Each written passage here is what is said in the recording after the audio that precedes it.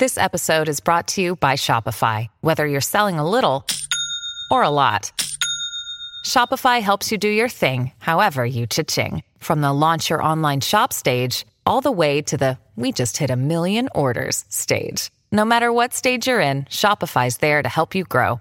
Sign up for a $1 per month trial period at shopify.com/special offer, all lowercase. That's shopify.com/special offer. This is not your century. This is Not Your Century, where we celebrate the news and the news media of centuries gone by. I'm King Kaufman. August 7th, 1964.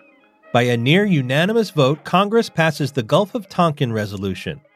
It authorizes President Lyndon Johnson to take all necessary steps, including military intervention, using U.S. troops to defend Southeast Asia against communist expansion.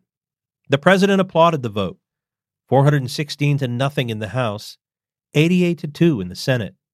He said it was proof of America's determination to work firmly and steadily for peace and security in the area.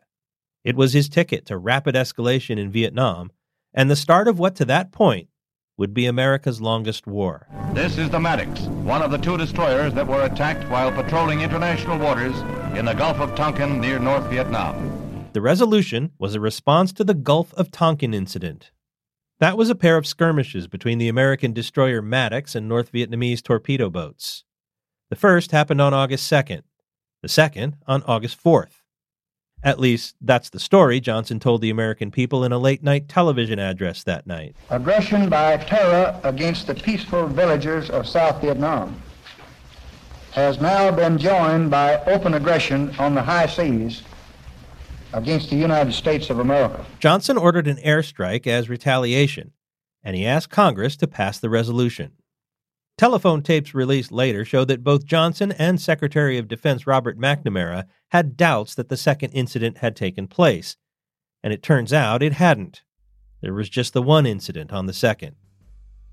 That wasn't where the fiction ended, though. Johnson said the North Vietnamese firing on the Maddox was an unprovoked attack on the high seas, that the Maddox had been on routine patrol in international waters.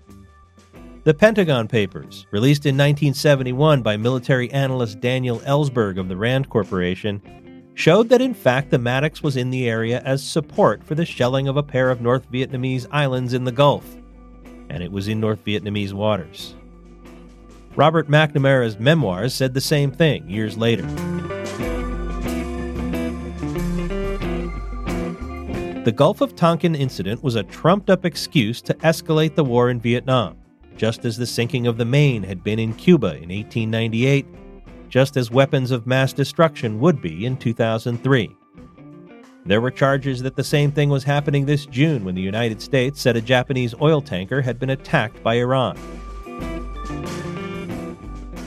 The Gulf of Tonkin Resolution, passed almost unanimously in 1964, was repealed in 1971 amid growing opposition to American involvement in Vietnam.